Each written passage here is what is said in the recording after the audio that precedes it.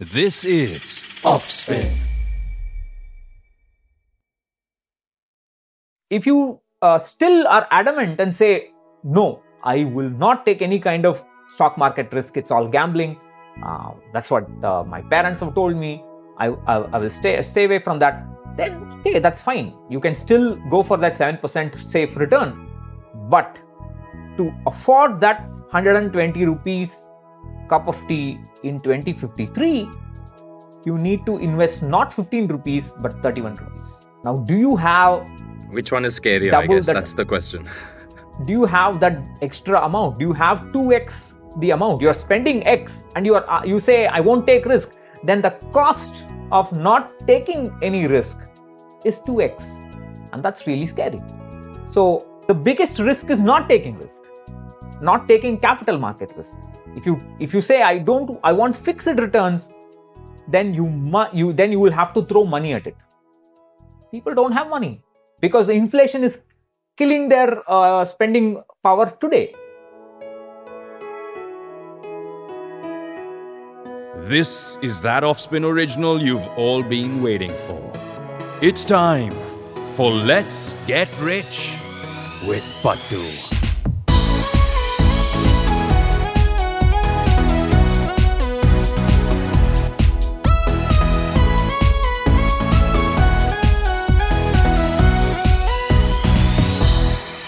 Hello and welcome back to Let's Get Rich with Pattu.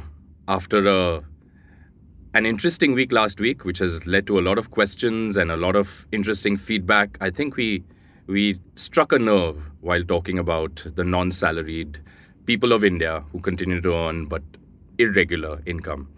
Pattu, any thoughts after that episode? Any further insights you'd like to give to our large community? And how are you doing? I know we both have sore throats, or at least I do. I wouldn't say the same for you, but how are you doing? I'm doing great. I hope you feel better soon. So the freelancer episode was received very well.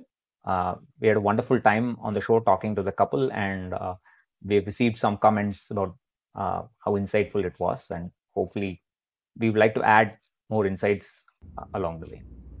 I'd like to quickly name some of you who wrote in at the rate Thiru TWTS, who's listened to all episodes and highly recommends it for everyone. We've also got feedback from Prashant Giridharan and Dinesh Kumar. Thank you so much for writing in.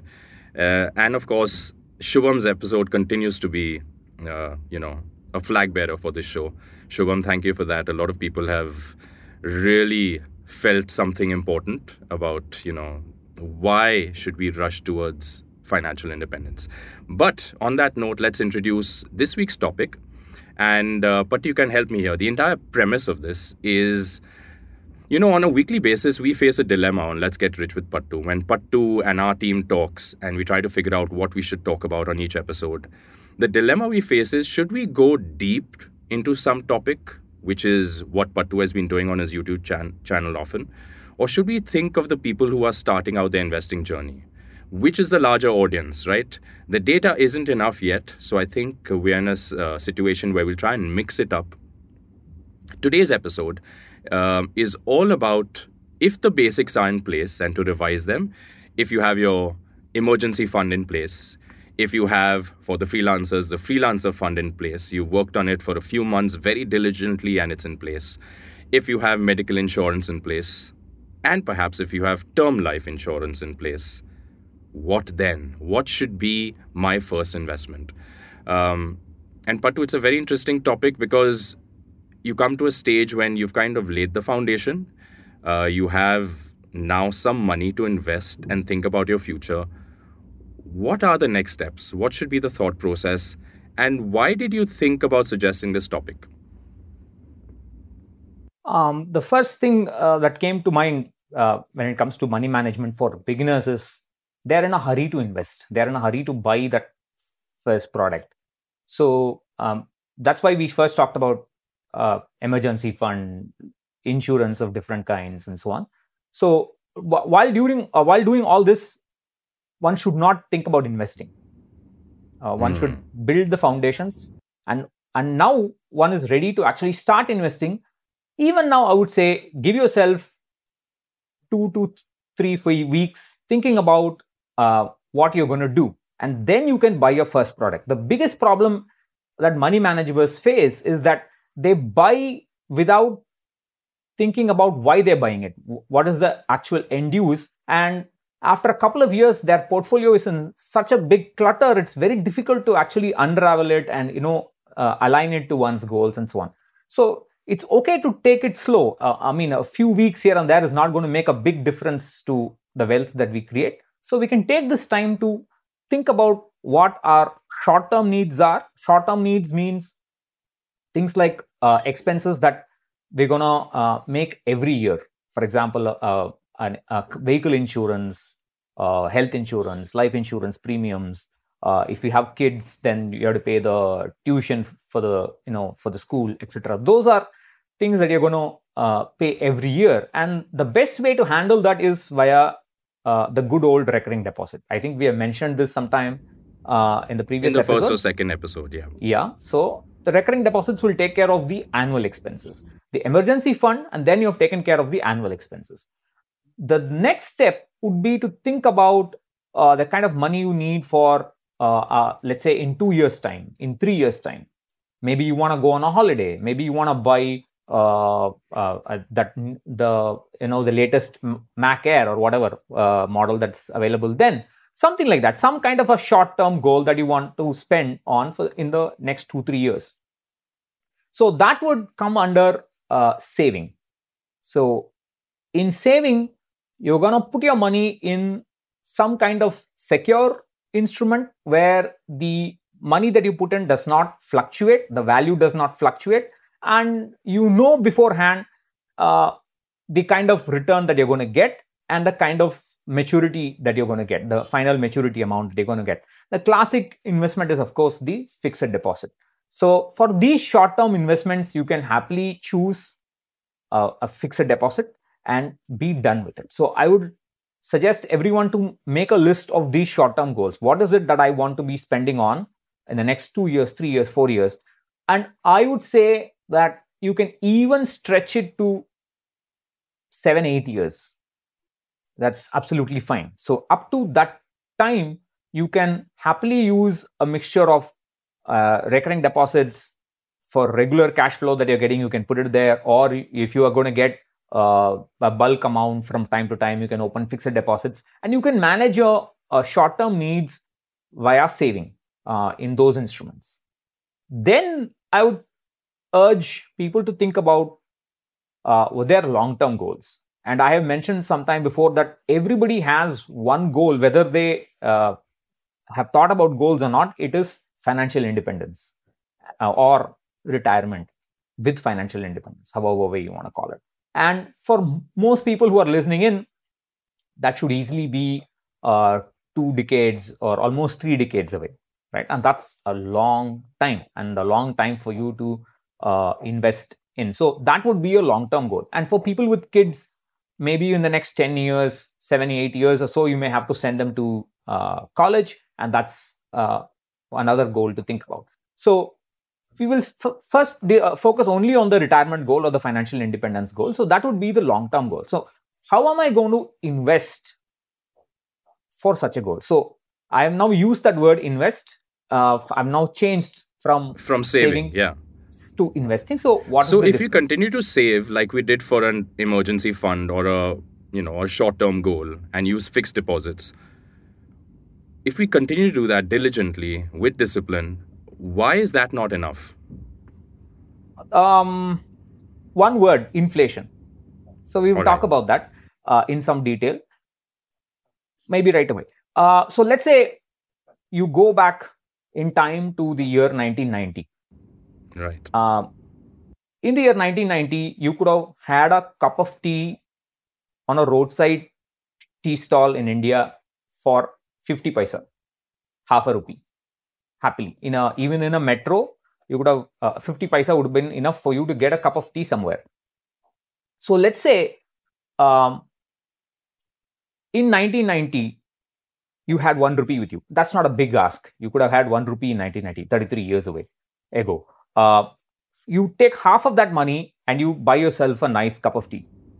Sure. And for the remaining half, you want to put it in some instrument, whether it's a saving instrument, investing in whatever it is. We want to put it in some financial instrument where the money will grow. And after 33 years, you redeem that money, you don't touch it, you take that, you invest that 50 paisa in 1990, and for 33 years, you have left it untouched. In 2023, you go to that instrument, pull out the money, pay whatever the tax is necessary. You can't avoid taxes, and you're going to be left with some amount. Now, the question is, would that amount be enough for you to buy the same cup of tea, probably in the same shop, assuming it's still alive, on the roadside in 2023? So the question then to ask is, what is the amount needed today to buy a cup of tea? You know, in a very ordinary shop, no frills, just on the roadside, you would need anywhere between 12 rupees to 15 rupees. Absolutely. Basic. Right? At least 12 to 15 rupees. So which means that in 1990, you had put away that 50 paisa. So that 50 paisa should have grown in 2023 to at least 12 rupees after deducting tax. Right. Which means the question to ask is, what is the rate of return, or what is the rate at which that money should grow, so that I can drink the same cup of tea I drank 33 years ago today? The answer is about 11% per year. Approximately. It won't be a regular 11% increase, but it's an average increase of 11% over this 33-year period. Is that 11% inflation, or should that 50 paisa have grown at 11%, or both? It is the same in the argument that you are making. So that what costed 50 paisa in 1990 costs 12 rupees to 15 rupees today, and that rate of inflation is about 11%. So if I had invested 50 paisa in 1990 and after paying tax in 2023, I want to enjoy the same cup of tea, nothing more, nothing less, then I would need my money to grow at 11% after tax. Right. And you're saying incomes and salaries are not growing at that rate to make sure you buy that same cup of chai? It depends. It depends on the area you work in. But typically, how much do our salaries increase? In the government, it increases, and for government jobs, it increases at a fixed 3% plus a little bit of inflation hikes. So it'll be about 5% a year. Right. In the corporate sector, it can fluctuate wildly. It depends on profitability. So it can be a bumper year or nothing. The point is, now, as long as we are earning, you can manage to have that cup of tea. Right. But what if you stop earning? What after retirement? Absolutely. So, So two questions, Pattu, before you proceed. Yeah. Sorry. One is, 11 seems really high. I mean, if you follow news reports, or if you follow if you read the newspapers, it's usually around 6 or 7%. In the US, they're making a big deal of it being, maybe 4 or 5%. Right? So how have you arrived at this 11%? And that is scaring me a little bit. Of course, this 11% is just for that one commodity. For that one cup of tea. And of course, it's a service. When you go outside and get it, you're not paying just for the cup of tea. You're going to pay the guy who is making the cup of tea. You're going to pay for the rent for that tea store and so on. So there are overheads that you're paying for. Of course, you can argue that if you make it at home, it's going to be a lot lesser. But the other thing is that that's just one commodity. But the inflation that gets quoted in the media and etc., it's the average inflation across all our expenses. Expenses for petrol, expenses for rice, for other groceries, clothing, etc., etc. So I would say 10 years ago, if you had asked me, I would have said that the typical average inflation that one should assume while planning something is about 8%. But thankfully, since the growth of our economy, it has gone down by a notch by about 7%. So I would say approximately everything gets expensive by at least 7%. And but clearly the fixed deposit rates. There's a big catch. Sure, go ahead. Sorry, yeah, you're right. So the fixed deposit rates after tax are not going to match that. But there's something even more dangerous. We are talking about inflation in the current lifestyle. Nobody's lifestyle is going to be the same over decades, right? I mean, the guy who was drinking that cup of tea on the roadside in 19 probably from 1990, Colombia, yes, or holding an Apple phone, maybe. Yeah. So doesn't want to be seen at that roadside stall. Yeah. So people's lifestyles are always increasing because the moment they get a hike in salary, they say that now I deserve to spend more. Right. It's not debatable at all. They just deserve to spend more. So, which means that the inflation in our lifestyle is probably much higher than that 7-8% that I just talked about, what is known as lifestyle creep.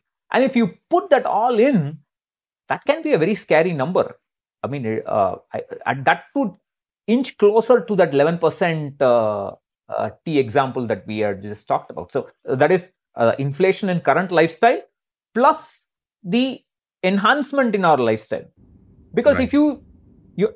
if you have been driving a car for the last 10 years, and if somebody tells you you're not going to drive a car anymore, I mean, you would feel that you have failed in terms of money management, right? If somebody tells you you don't have enough money to afford a car anymore, you're going to stop it.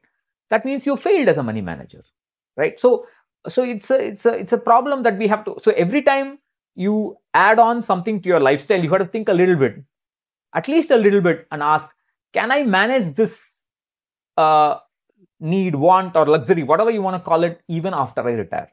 If you bring in that thinking, maybe you will hold ourselves back a little bit. I'm not saying don't spend at all, but at least have some kind of balance. Right. So let's say I have 30 rupees today and I use 15 rupees to drink a cup of tea. I have 15 rupees less. I mean, the same roadside cup of tea. I have 15 rupees left with me, excuse me. Now, I want to invest this 15 rupees for the next 20 years. And if I assume the same 11% inflation is going to exist, in 2053, the roadside tea would cost about 120 rupees, 121 rupees, something like that. Right? So, if I invest 15 rupees, assuming I get 11% after 20 years, after tax, that will end up with 15 rupees will end up growing to 120 or 121 rupees approximately. But if I choose a bank deposit or something that offers me 7-8%, where I say I want security, I don't want my 15 rupees to fluctuate at all. It has to be rock solid, and I need to know the maturity value that I'm getting. I'm not going to take any kind of risk on that. Then that at 7%, which let's assume that's post-tax, it will only end up to 58 rupees in 20 years. So scary. Yeah. So you cannot afford that 120 rupees cup of tea on the road in 2053 if you don't invest right. If you still are adamant and say, no, I will not take any kind of stock market risk, it's all gambling. That's what my parents have told me. I will stay away from that. Then okay, that's fine. You can still go for that 7% safe return. But to afford that 120 rupees cup of tea in 2053, you need to invest not 15 rupees but 31 rupees. Now, do you have... Which one is scarier, I guess? That's the question. Do you have that extra amount? Do you have 2x the amount? You're spending X and you say, I won't take risk. Then the cost of not taking any risk is 2x. And that's really scary. So, the biggest risk is not taking risk, not taking capital market risk. If you say, I want fixed returns, then you will have to throw money at it. People don't have money because inflation is killing their spending power today. But is this the case? Kind of money. around the world, or is it a very Indian phenomenon? That's one part of my question. And the second part is, should not governments do something about it to ensure that the larger masses, you know what, I guess the question is coming from a place where, if I didn't hear this, and this should probably be taught in schools, the masses at large are not aware about this, and therefore their future does not look great. So either the government does something for the citizenry of the country, or the education has to be rampant, so that everybody knows this and, invest for the future. One thing I can tell you is that inflation education has increased tremendously in the 10-12 years, in the past 10-12 years. I mean, it no longer takes too much convincing to get somebody, start investing in equity, stocks, or mutual funds and so on. Maybe the COVID helped a lot. Maybe people sitting at home and reading stuff and so on, they did do a lot of trading and wasted money there in different directions. But it's a lot easier now to convince people to take some risk. Because I have students asking me, how should I start investing in the stock market? So, which is a great thing. Now, the best thing that the government can do is to make it clear to its citizens, you're on your own.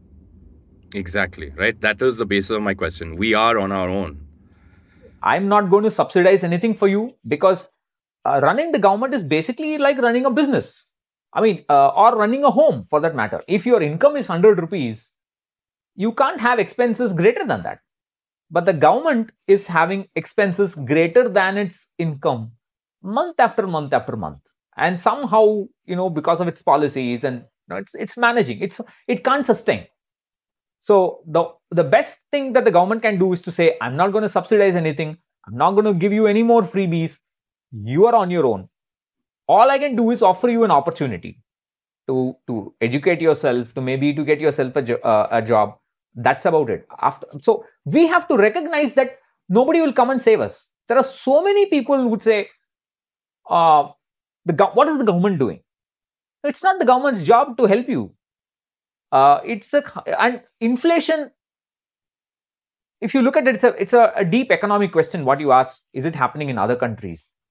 Now, the definition of inflation is quite simple. If you look at it, there is a rate of supply of goods, different goods, whether it's petrol or cloth or vehicles or anything that can be consumed or anything that can be purchased in a market. There's a rate of supply.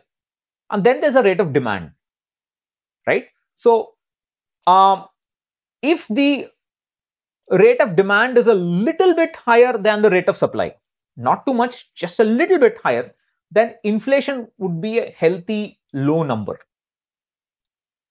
What that low number is very country specific. For example, for the US, they would say that the inflation of 2 to 3% is reasonably okay for them to have a healthy demand. And then they keep producing goods. In India, it's been pegged at about 4%. So that's a healthy inflation. Anytime this rate of demand and the rate of supply becomes mismatched, it can become mismatched on either direction. Then the inflation becomes too high or too low. Both of it is bad. And many people say that in India, our population is the problem. There's a saying that every problem in India, in 2 steps, you can trace it to its big population. But isn't that a great strength? Yes, that's exactly what I'm trying to point out. That I was also drilled onto that kind of mindset, but I've come to realize that our population is our biggest strength. That is because of demand that part of the equation will always be fulfilled. We have a great demand, and we have always have a huge base of people in the lower income groups trying to improve their income and trying to earn more and spend more. And that is the main reason why we are currently the 5th biggest economy in the world, and that's going to be the biggest reason why in about 10-15 years we are probably the 3rd biggest economy in the world, which means that there's a lot of room for our stock markets to grow, because when the companies are becoming more and more profitable, it's going to show in the stock market price movement, which means that the risk is actually a quite reasonable risk. Investing in equity to try and tackle inflation is a risk, but it's a reasonable risk. And if you say my retirement is 20 years away, 25 years away, then it's a extremely manageable risk. But if you say I want money in the next 2 years and I want to put it in the stock market, that's not a risk you can manage. That's potluck. Right. So that's irresponsible. That's the difference between saving and investing. You save for the short term because you can't handle the risk of market fluctuations. But over the long term, there is a very reasonable chance that our stock market will do well enough to beat inflation. There's a difference. Many people say that I expect 15%, I expect 17% from the stock market. The stock market's job is not to meet your expectations. The stock market's job is to give you a little bit more than inflation. But has it proved to do so, say, since 1990 when you bought that chai for 50 paise? Yes, it has. And I've checked it for US data from 1900. And except for a handful of occasions, it was almost always rewarded the investor at a return greater than inflation. That does not mean you will get the return you want. I mean, your expectation should also be reasonable. That's very important. That's where the education comes. So, right. So that is the reason why you should, invest a good chunk of your money in the stock market. Not all of it, a good chunk of it. To begin with, I would say no more than 50%. So let's say the total amount of money that's in hand is 100 rupees. Put 50 rupees in a index fund, in a Nifty or Sensex index fund, and 50 rupees in a fixed income instrument. Most of you having EPF would already have that fixed income instrument. Freelancers who don't have some kind of EPF kind of thing, they can open a PPF account, the Public Provident Fund account, and that would be your half of your fixed income. So that's a simple 2-instrument long-term portfolio. EPF or PPF for the fixed income, 50%, and the other 50% as in the Nifty or Sensex index fund. That's it. Quick question, is EPF also limited to 1.5 lakh per year? Because I know for a fact PPF is. EPF is not. But about 2.5 lakhs, it's taxable. I hope that's Got it. I get my numbers right. But it's still a good, even if it's taxed for those who are earning a lot, even if it's taxed, it's still a secure investment. You get about close to 8%. And it's quite fine. All right. And a key word that you kept mentioning was risk, right? So PPF seems to be very low risk. As soon as you start entering this world of your first investment and you tap into the world of equities and the stock market and mutual funds and probably an index fund, there is risk. And that is the one word that puts a lot of people off, right? And then you said, if you think of it as a 2-year investment, that's potluck. If you think of it as a 25 to 30 to 40-year investment, then it's a very manageable risk. Yeah. So, what is the biggest risk? Perhaps that could be a start for your answer. The biggest risk is ignorance and not wanting to learn.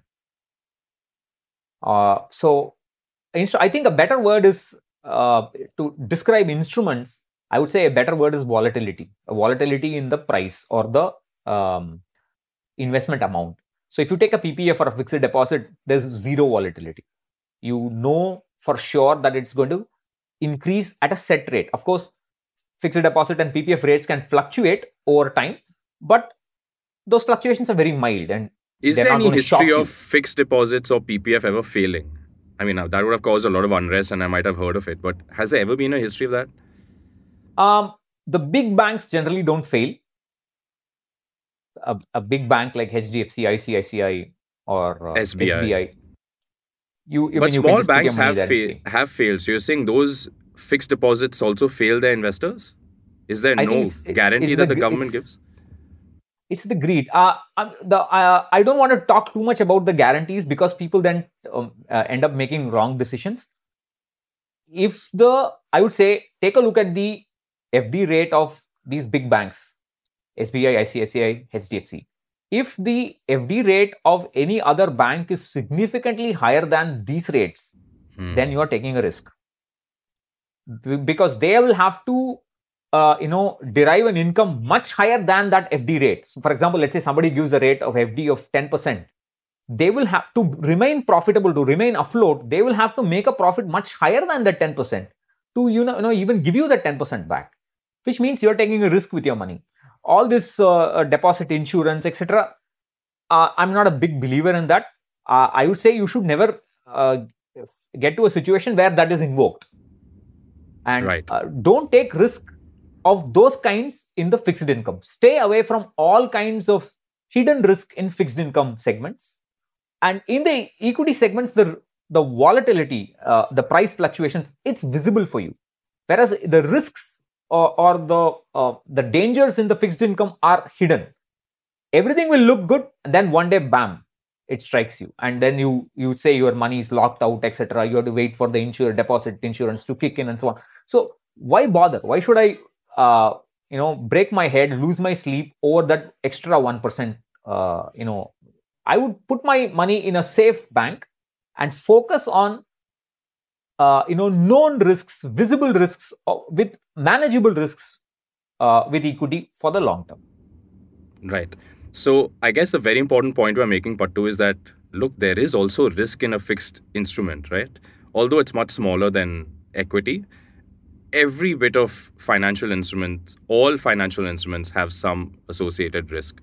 And it's about how you manage it. And I think the risk of losing out is even bigger than the risk of investing, right? Have I said that right? Yeah, I mean, the problem is time. I mean, you can't, once you lose it, then you can't take that risks. For example, if somebody comes to me and says, I'm 40 years old, I have never, invested in the stock market. All my money is in fixed income instruments. Help me beat inflation in the remaining 10 years, 15 years, then the amount of risk that you can actually take is going to be very low because you don't have too much time. That's where young earners have to be really careful. The clock is ticking for them. They have to start investing as early as possible so that you have the time as a cushion to bear those risks. Over those 20 years, 30-year period, the stock market will definitely crash at least 2 to 3 times. You can handle that because you started early and you have the time to let it recover. Right. And last point, Pattu, about this 50-50 division between, fixed income and the stock market. Why so, and how important a role does asset allocation play? So that is asset allocation, as you rightly defined. So too much of something is bad. Too much of fixed income means that you will not be able to beat inflation. The purchasing power of your corpus is going to degrade over time because of inflation. Too much of equity would mean the volatility in the corpus value is going to be too much. And that's something that you cannot control. That would mean that as your date of retirement nears, it would seem like potluck. Today, people say, I'm 25, I'm going to only retire, and 30 years later, I can take all the risk I want. That's fine. But if you have seen a couple of good years, great returns, then you become greedy and say, let it slide for a little more time. Let it slide for a little more time. And then a big crash comes in when you are, 40 or so, and it takes years for the market to recover, then you're in trouble. So all your corpus, you've wasted that corpus, right? So you need a balance, like everything in life, work-life balance. This also needs a kind of balance. There are different ways to, allocate these. Some would argue that young earners should invest 70% and 30% 70% in equity, 30% in fixed income, and so on. I would say just 50-50 is just perfect. It has got the right balance of volatility and safety. You can sleep in peace without, worrying too much about it. Interesting. So to revise quickly, Pattu, what you're saying is once you have your basics in place and you've worked hard at, getting your emergency fund in place, freelancer fund for the freelancers, getting your medical insurance, getting probably your term insurance, your first ever investment today, you said, Pattu, could be a Nifty or a index fund, right? Along with your EPF. Along with your salary. EPF in 50-50, right? That would all, yeah. So some questions we receive for the team are, one is, they listen to our podcast, Pattu and Sid say this. And when they discuss it at home, say a father figure or a mother figure will say, no, what are you listening to a podcast for? Don't trust YouTube. Don't trust social channels. Listen to me. This is how I've done it. Invest in gold. Some young person who you highly trust will say, invest in crypto. Some other person may say, listen, you have to do it in this particular stock. Put all your money in this one stock. So there are various inputs and pieces of advice you get from all corners. People you genuinely trust and people who genuinely want the best for you. How does one work through this entire quagmire of advice? I think conviction matters. And that is something that takes time to evolve, that takes time. You have to read a little bit for that to develop some kind of conviction of your choices. I would say until then, don't act. Just listen to these pieces of advices. Even this one, even the present one, you don't need to, if you're not convinced about buying a Nifty or Sensex index fund or 50% in EPF, you don't need to follow it. But what I would suggest is, don't buy something else immediately.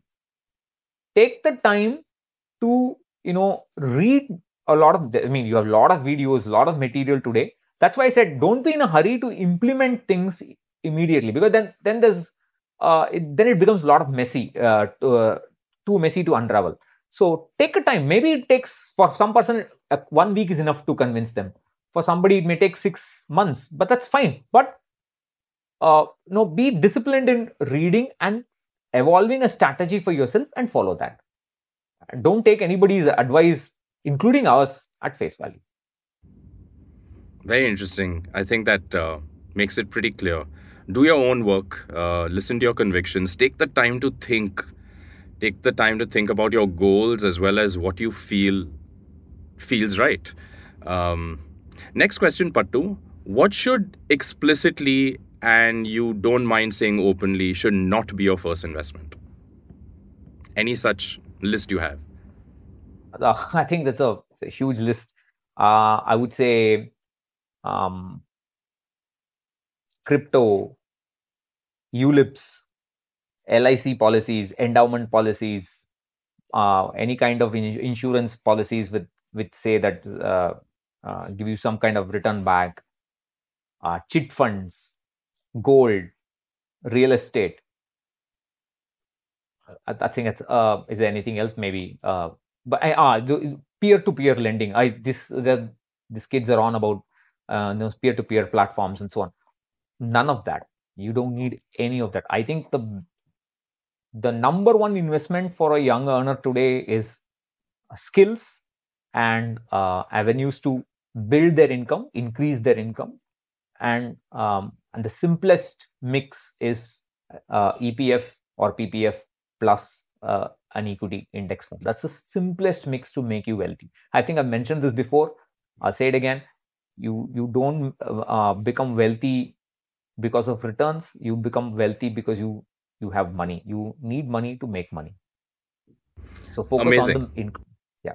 And on that note, the last kind of slightly philosophical question that we always try to end our episodes on is, recently I was reading a book by MJ DeMarco, but I don't know if you've heard about it. It's called The Millionaire Fast Lane, right? And there's an interesting concept in that book where he divides people into 3 buckets, right? I don't know if you're accustomed to what a fast lane is, what a slow lane is while driving on a highway. It's very obvious. But there's also a sidewalk, right? So he says the first bucket of people are sidewalkers. And if I'm to quickly read, sidewalkers are for people where a financial plan exists in mindset, usually a paycheck to paycheck existence, where escape is sought through welfare, lottery tickets, maybe casino gambling, and various other forms of get-rich-quick actions. Basically, people who think about getting rich but don't do anything about it. So clearly, listeners on this show are not that. Then there is the slow lane, where which is a dogmatic financial plan based on the fatal presumption that 40 to 50 years of gainful employment, circumscribed by frugal living, tortuous saving, and regimented stock market investing will somehow make you a millionaire. And I'm worried that line kind of attacks us and our philosophy on the show. And then, of course, there's the fast lane, where it's an enterprising financial plan based on leveraged entrepreneurship that creates extraordinary incomes and asset values in short periods of time, circumscribed by the Sense entrepreneurial framework, which is something he talks about in his book. It sounds like a bit of marketing, I'll be very honest. Perhaps we should not take it at face value. But is there, in your thought process, do you ever think about whether this advice is perhaps too slow for the masses to achieve financial independence, or is it the safest way? And is there a faster way? I think there are two different kinds of risks here. There are the risks that you take with your money, with your investment for your long-term goals, with a specific goal in mind. And there are risks that you take with your career. There are two different things. I would say I'm all for taking risks with a career, especially when you have the age to do it before you're married. Because after you're married, have kids and so on, you can't take as many risks because it can fall flat on you. So I'm all for that enterprising mindset where you quit your job, follow your passion if you want. And that's all fine. But I would say that is an entirely different lane to speak the same language compared to the investing lane. I would say separate them out. And there are many people who are in their late 20s or early 30s who write to me asking, I'm passionate about this. I did my BE because my parents forced me to. I joined an IT company because I had to. Now I'm having my interests are different and I want to follow this up. I tell them, save up to 5 years. 5 years of your expenses. Have a corpus for 5x. X being your annual expenses. So for then you can quit your job and try something out.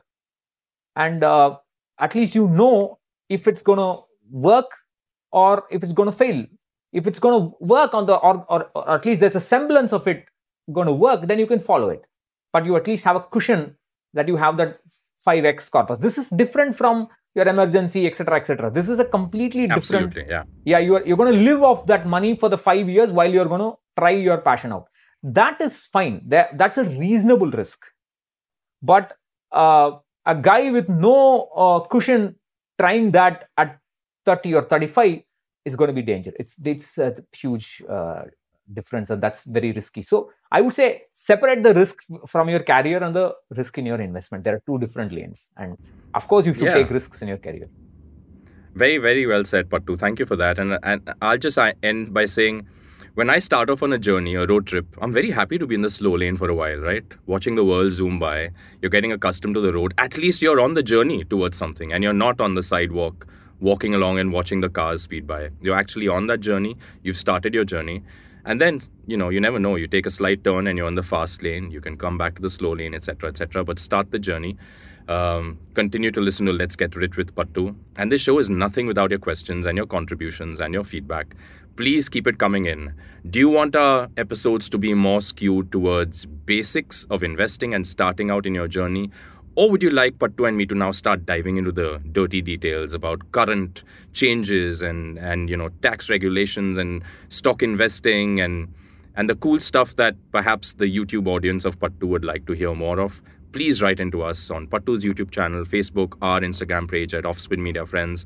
Thank you so much for being with us this week. And Pattu, any last words before we sign off, and we'll see you next week? Just take the time to introspect, look at your needs, and develop conviction. And I'll see you again next week. Bye-bye. Take care. Bye. You just heard Let's Get Rich with Pattu, an Offspin original. Isn't it the coolest show you've heard in the Indian podcasting space? And even if it isn't, what's the point of getting rich alone, right? Share this show with those you care about and perhaps even with those you don't care about. But make sure you share this show with only those who you don't mind being richer than you. The music on this show was created by Pattu's biggest fan, Rajesh Ravi. And everyone on the Offspin team had some part or the other to play on the show. Let me name them quickly. Harshdi Nisrani, Krishank Das, Sandeep Banerjee, Arif Chagla, Anant Krishnan, Rajesh Ravi and Heer Khan. Heer, by the way, is also to be blamed for giving Pattu his gangster look, which is how he looks on a daily basis. And me, Siddhant, your host. Let's Get Rich is available on all audio platforms wherever you consume your podcasts. So spread the word and we'll see you next week.